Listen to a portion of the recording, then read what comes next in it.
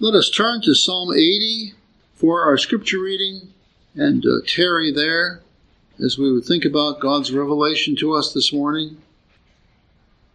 Give ear, O shepherd of Israel, you who lead Joseph like a flock, you who dwell between the cherubim. Shine forth before Ephraim, Benjamin, and Manasseh. Stir up your strength and come and save us.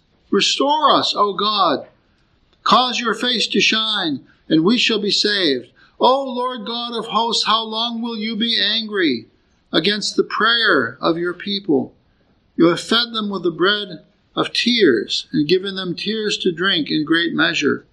You have made us a strife to our neighbors, and our enemies laugh among themselves. Restore us, O God of hosts. Cause your face to shine, and we shall be saved. You have brought a vine out of Egypt.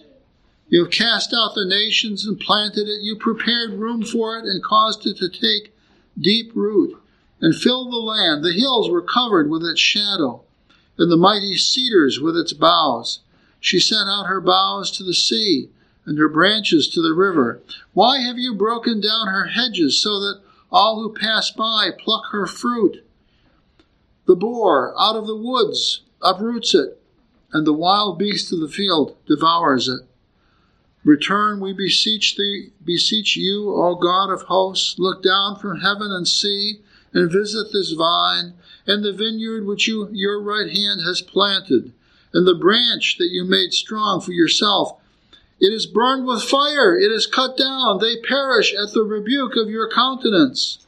Let your hand be upon the man of your right hand, upon the Son of Man, whom you made strong for yourself.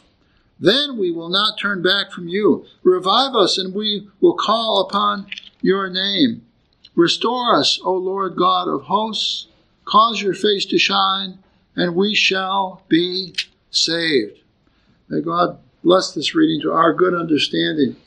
At Presbytery just passed, the moderator always, after he's elected and serves for 1 year, then he is privileged with preaching a sermon, his moderatorial sermon as he leaves. And so Mr. Nathan Eshelman preached to us, and Nate is a pastor from Los Angeles. He had a congregation out there until a year ago or so.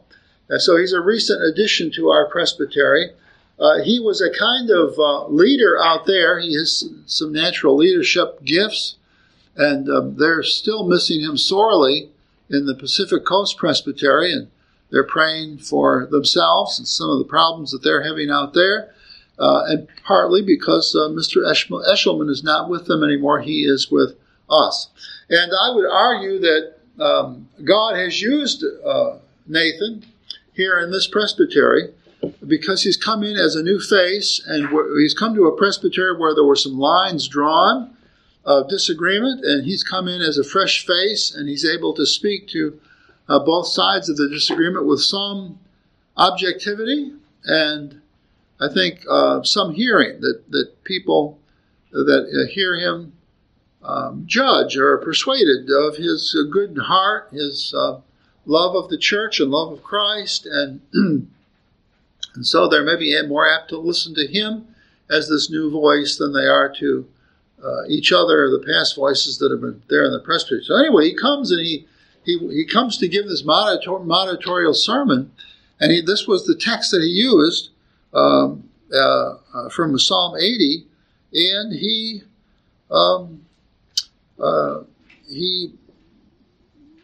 more or less pointed out that he felt like our presbytery had been judged, and I really rejoiced at that sermon. So oftentimes we will hear sermons at times like this, and they're just general sermons on love. That is, that God, the exhortation is that we have to love each other more. Well, that's a good thing. That's obvious, but it's also helpful to hear some more personal things, some more applicable things, and especially when you've been having troubles, to hear sermons about that. They don't need to take one side or the other, unless it's very obvious, but Nathan didn't really do that. But he did bring it into focus that these kinds of things don't happen unless God's hand is in it. And what has happened? Well, we've had three of the most prominent men of Presbytery.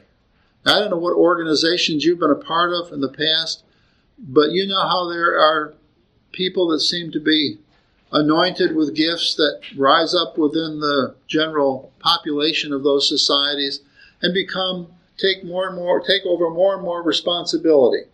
And so it was three of these kinds of people that were leading our presbytery, people to whom our presbytery, many of the men in the presbytery deferred kind of instinctively or automatically.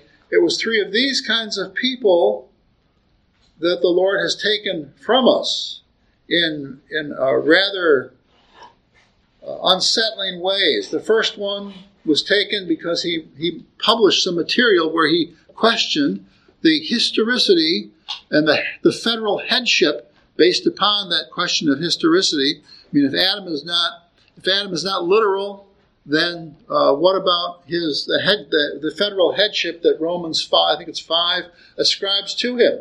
And if his headship is not real, then what about the headship of our Lord Jesus Christ?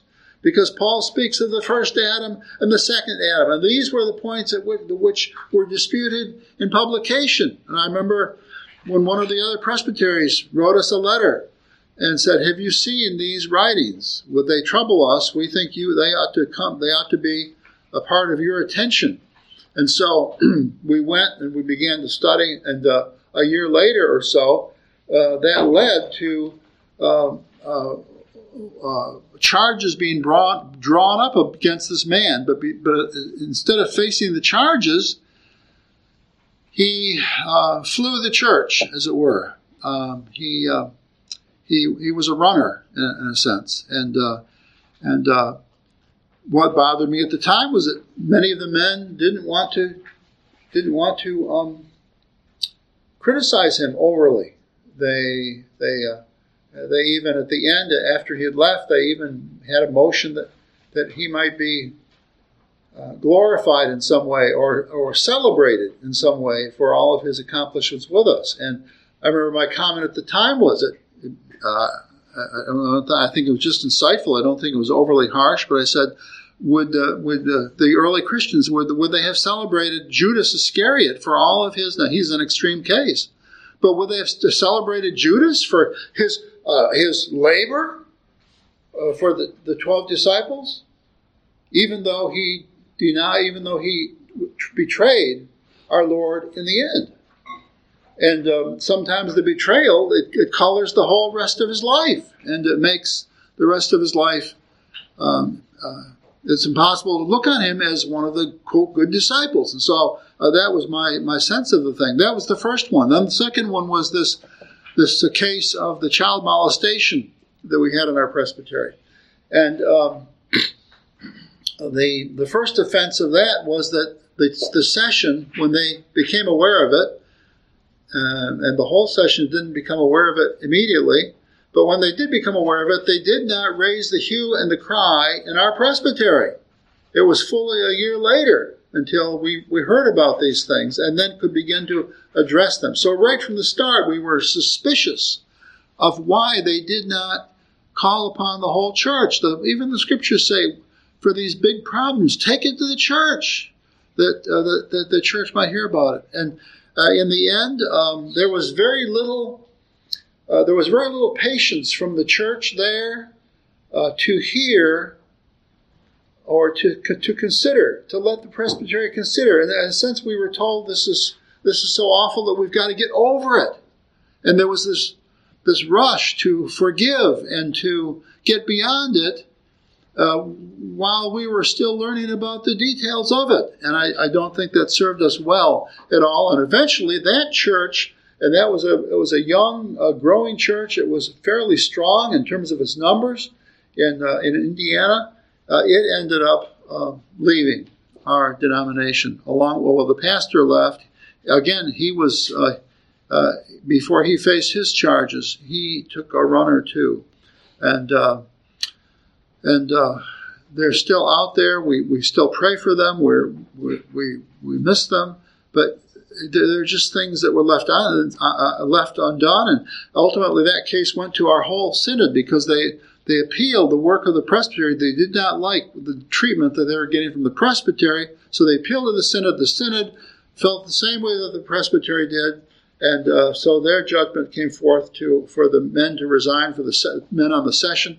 And remember, this church had two teaching elders, which is rare. We have that too in our situation, but it's rare to have two teaching elders on site. And both of them basically took the position that was cited or was criticized by the synod first, then by the presbytery.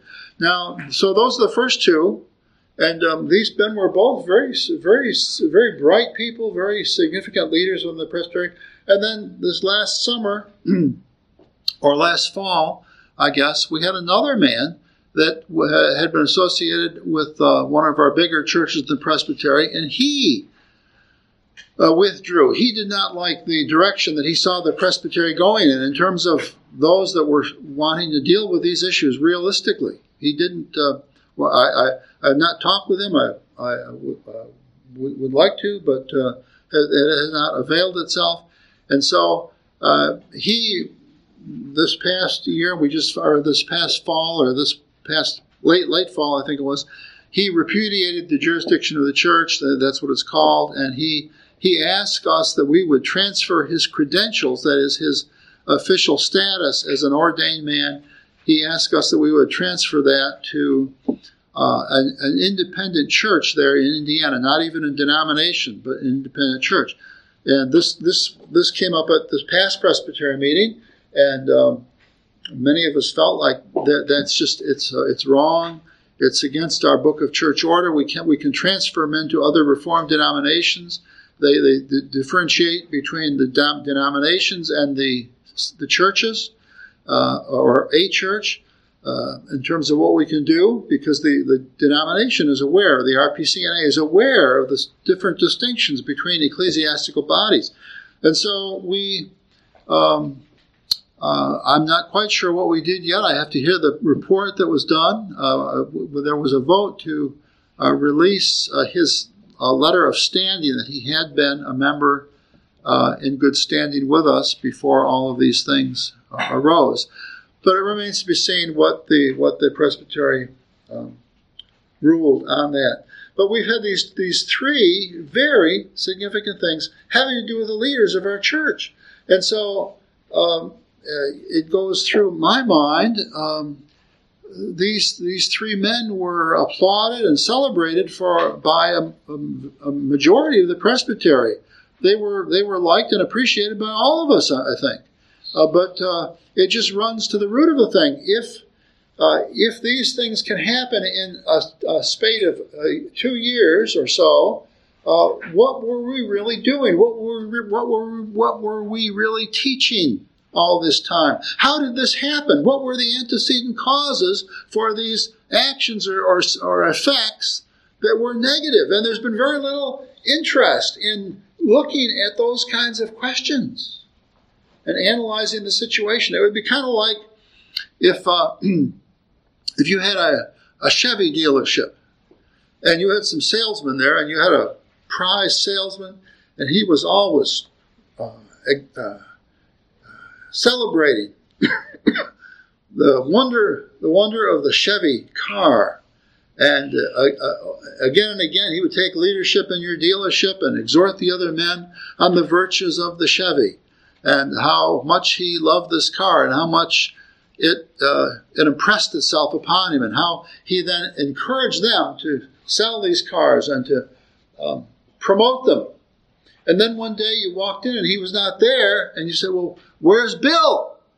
And said, "Oh, he started working for Ford Friday night."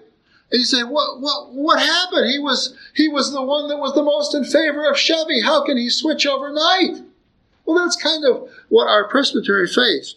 And so Nathan Eshelman, without emphasizing the fact that these three men had been leaders in our presbytery, which I might have done because I had more experience with it, and it's more my existential sense of things.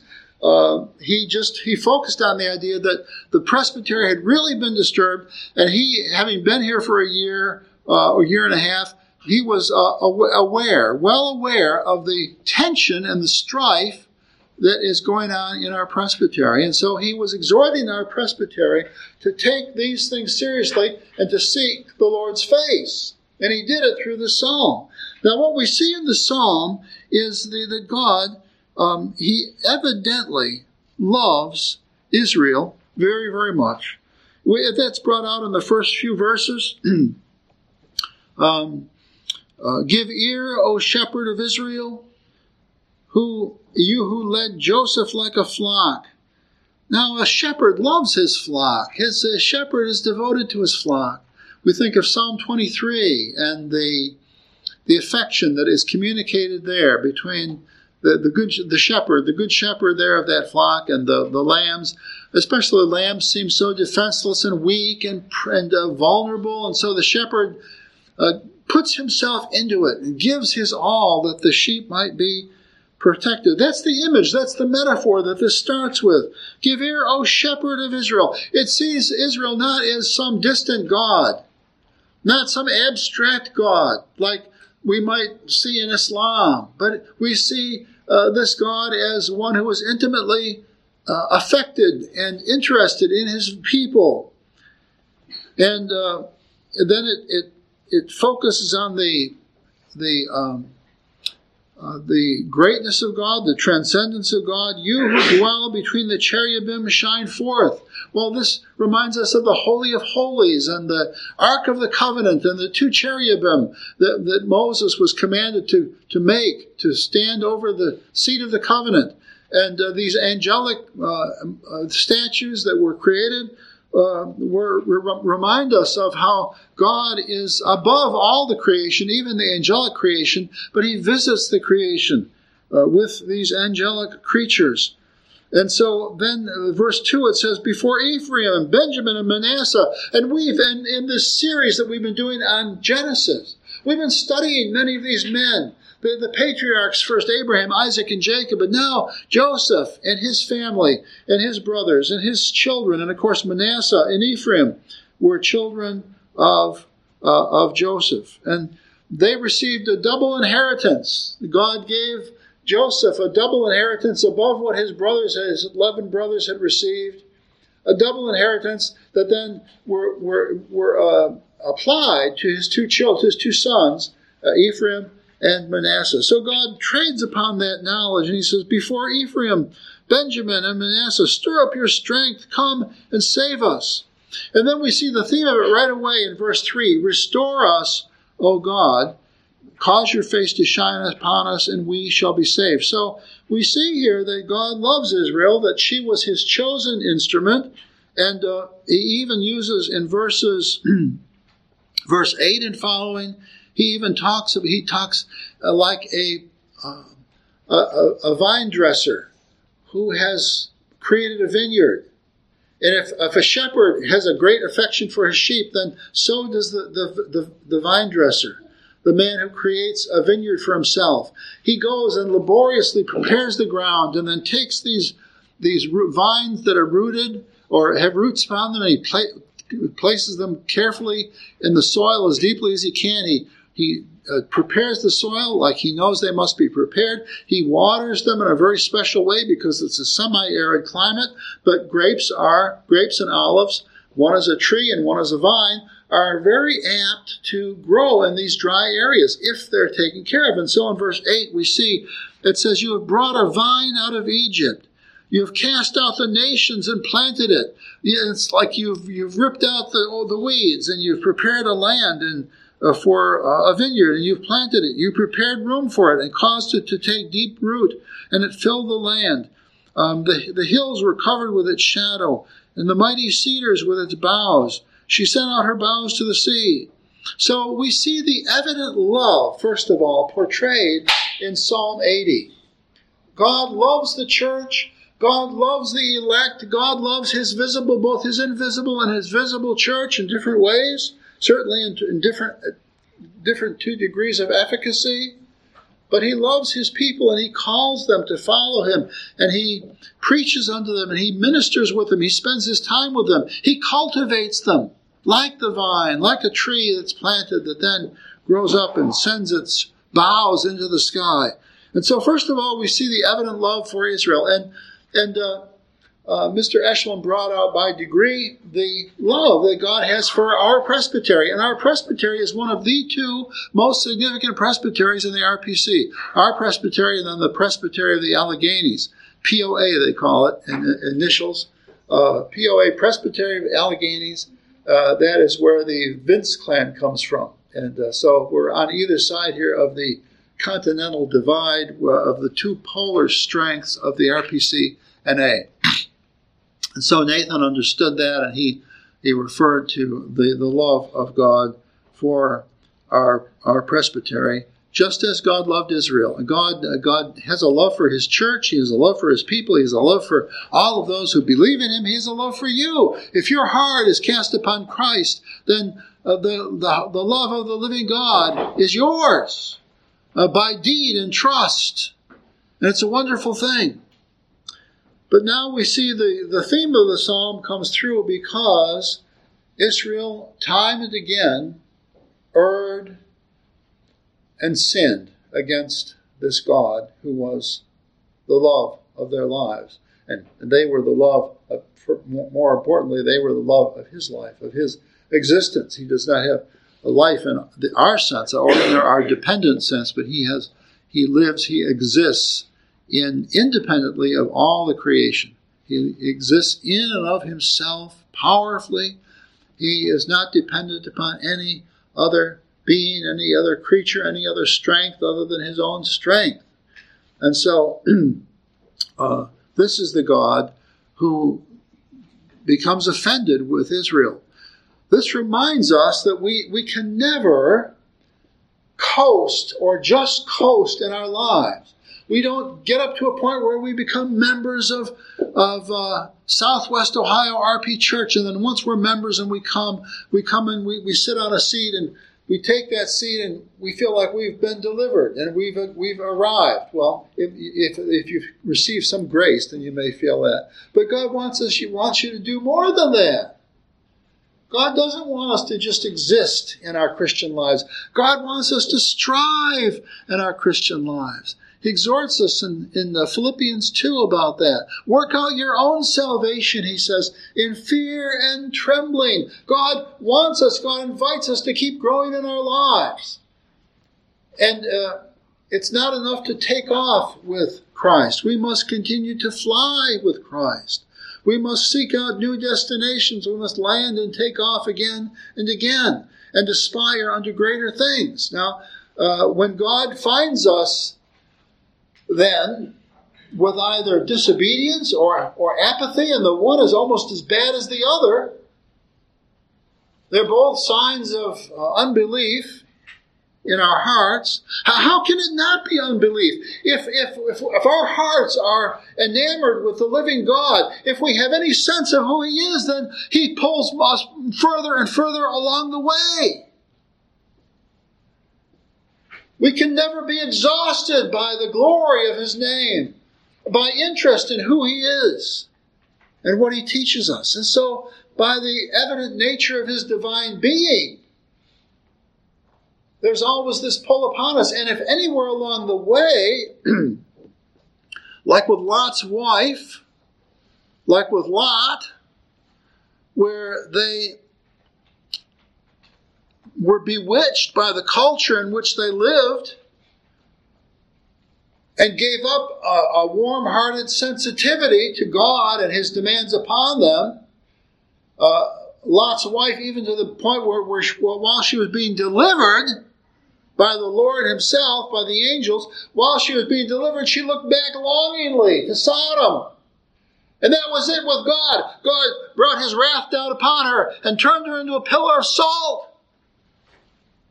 How could she be so ungracious, so unthankful, so undriven to find new life with the Lord? And so whenever this has happened in Israel's history, whenever this has happened, He's often let Israel slide for a while, but then he has come back and he has called her to account, and he's done that with tribulation and with trial.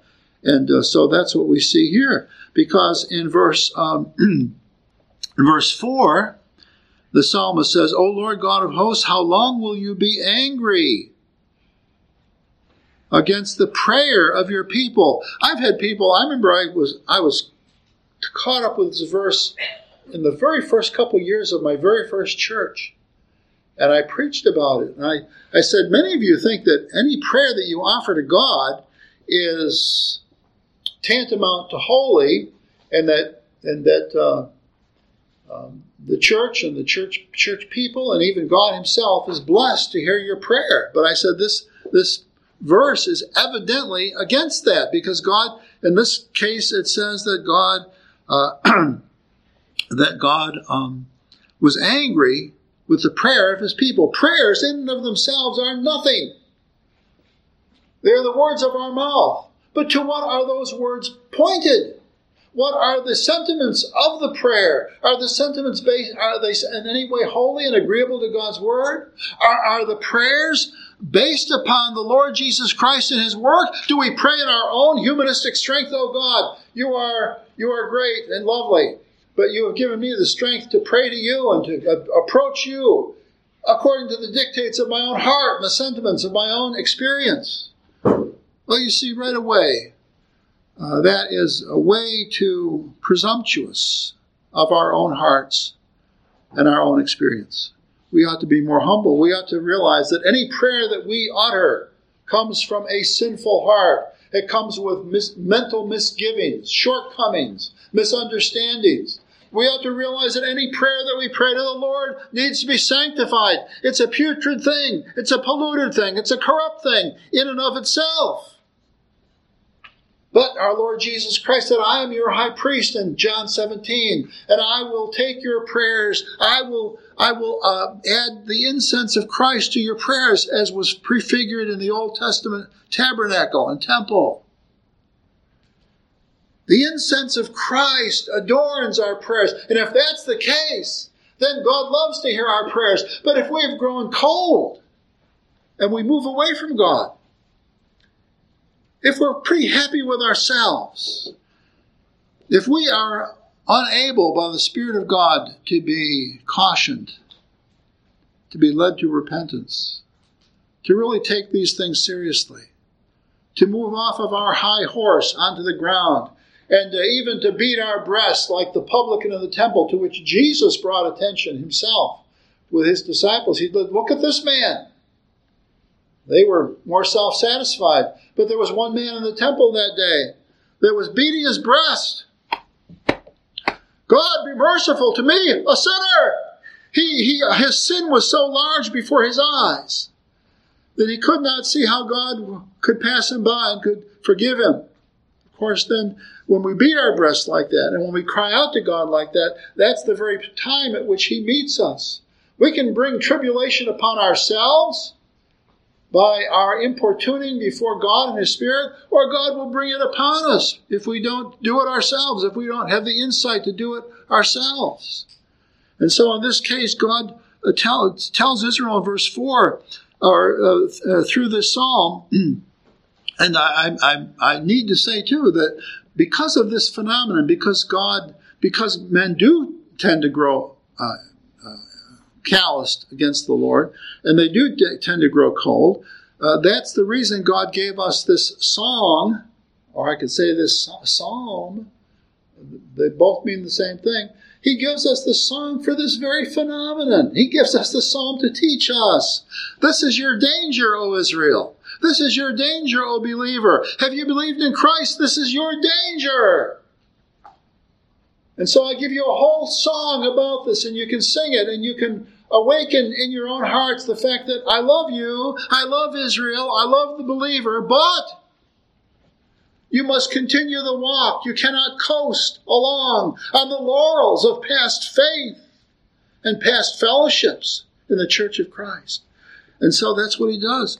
O Lord of hosts, some said, how long will you be angry against the prayer of your people? You have fed them with the bread of your tears and given them tears to drink in great measure. You have made us a strife to our neighbors, and our enemies laugh among themselves. You see, the insight of the psalmist, he realizes that this is not just an act of sort of impersonal providence, some impersonal force. This has come from God himself.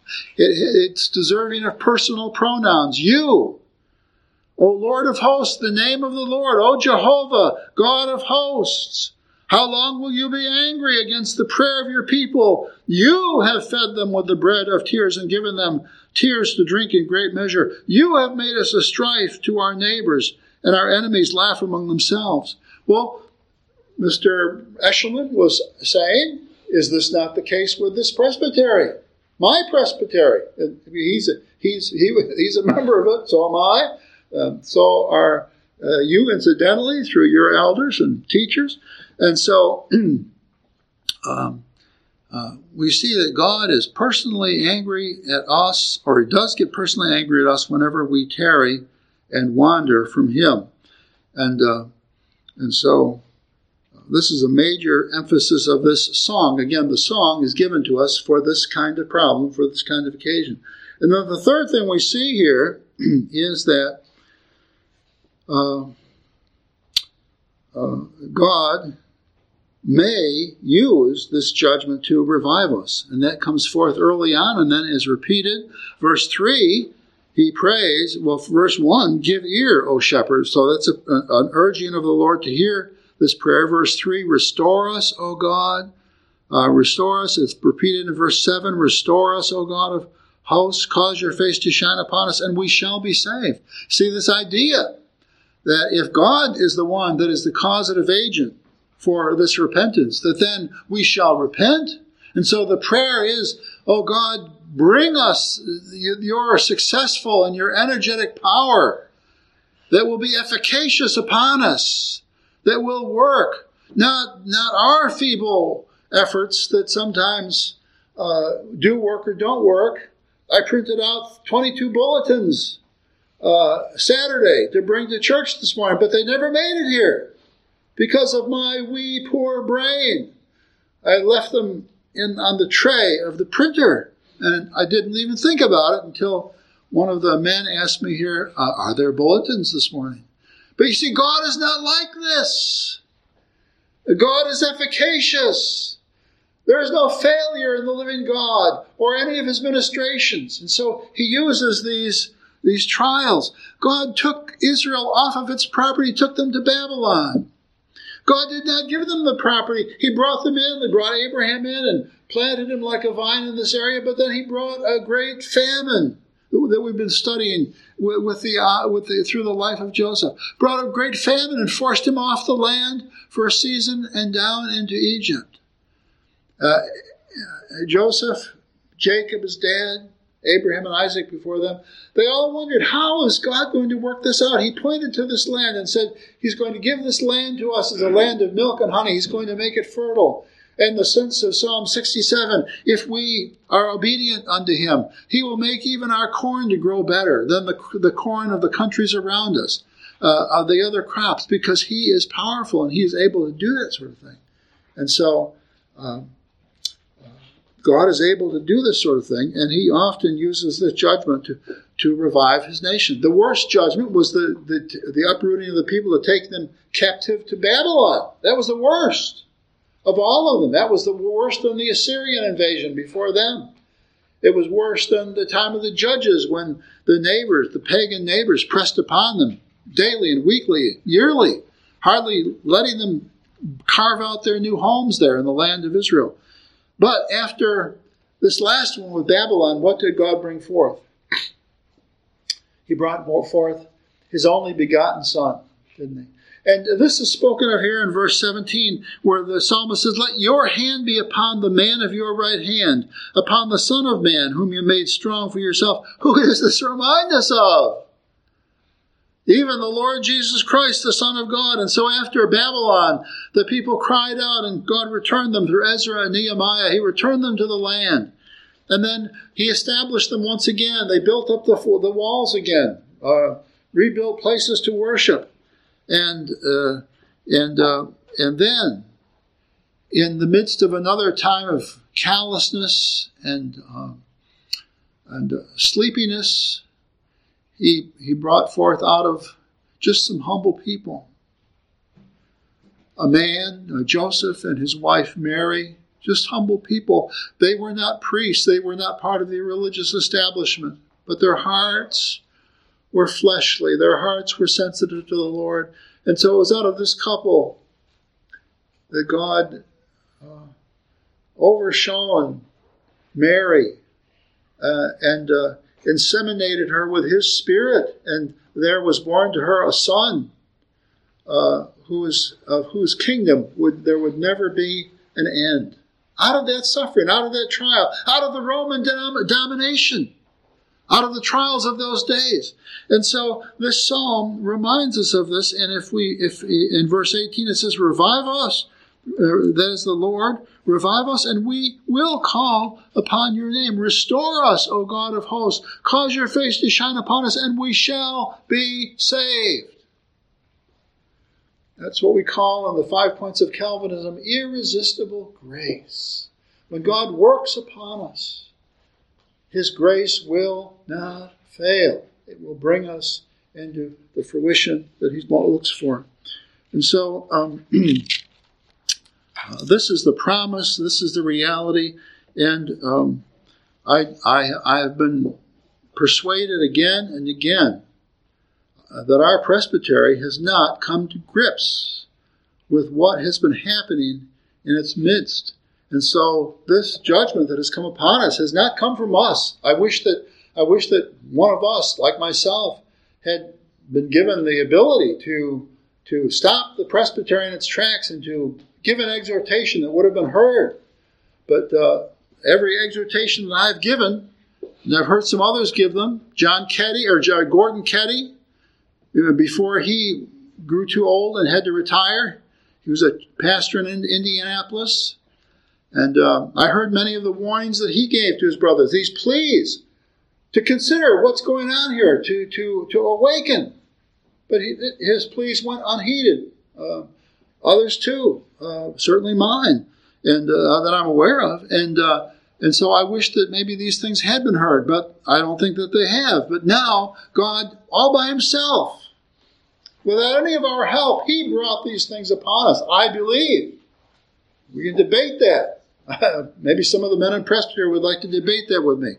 I think that's the problem right now. Many of them think that what has happened in these three cases have been brought about by others that were too scrupulous, or scrupulous in the false sense, or too pharisaical maybe. That it's because of us and our offense that we forced these three men out of the presbytery. And so there are probably some, I wouldn't doubt it, there are probably some who are angry at us for this. And so that's behind some of the things that have taken place. But the bottom line is certainly they are not persuaded that these events have taken place because of sin within the camp. I think all three of these cases are so grievous that it's almost impossible not to see them as a judgment of God upon us. I was so thankful to Mr. Eshelman that he broached the subject. I told him afterwards, I thanked him profusely. I said, I would have even done it more strongly, but I'm thankful for pointing this out and using the scripture text and helping us to understand it. But we realize here this morning at the end of this service that this is not just an abstract thing. It's not just for our presbytery. It's not just for our denomination. It's not just for Christians out there, but it's also for us. If we consider this, it was exactly the kind of disinterest or lack of vitality. It's exactly that kind of sense of things that led old Israel to miss the coming of Christ. They had an ardent bureaucracy at that time. They had priests that were energetic. But they were not sensitive to the truth of the Bible, the sense of the living God. They had forgotten. They had come to the place where they'd even forgotten what the sacrifice, the daily sacrifices meant in terms of the awful toxicity of their own sin. So that they did not see the necessity for Christ, if we can imagine that. And sometimes we've talked about that, and we've all labored at that, and thought, how could this be that these men who are the leaders of Israel, Nicodemus comes to Jesus and says, what does it mean to be born again? That he did not understand that all people must be changed by the Spirit of God. Now the Spirit brought him in to hear that, and we believe that Nicodemus was reborn then, after his holy, nocturnal interview with the Lord Jesus Christ. But how could he have been in that place to begin with?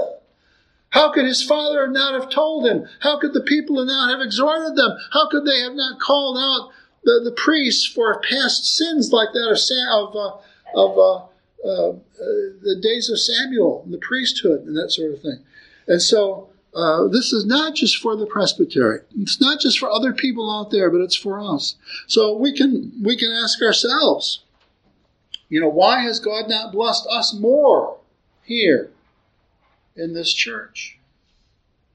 I fear that it's because we have not been more energetic ourselves. It's true that many of us are shy people, and it's true that it's a great thing that we've survived as much as we have, and that we have succeeded as much as we have. That's a great thing. I thank the Lord weekly and daily for the success of each of your lives and each of your families. But I'm also aware that there's more to give. And I see that in myself. I want to do more myself. So let us take this exhortation from Psalm 80 to heart, and let us take it to prayer in our homes, and let us honestly ask God, what more can we do? And we can certainly pray more energetically about these things in our own lives, in our own church, and then we can look for God's blessings. Surely, if God turns us aback, as this psalm says, certainly if he revives us, then we shall be able to call upon his name in a more energetic way. Let's close in prayer. Our Father and our God, we pray, help our faith to not be something that sits on the shelf, something of memory, something that once happened, but help our faith to be lively and daily, an experiment of our holy faith in thee. Revive us again, O Lord, and we shall be revived. Help us to have that confidence in thee, O Lord, and help us to call upon thy name. We pray this in Jesus' name. Amen.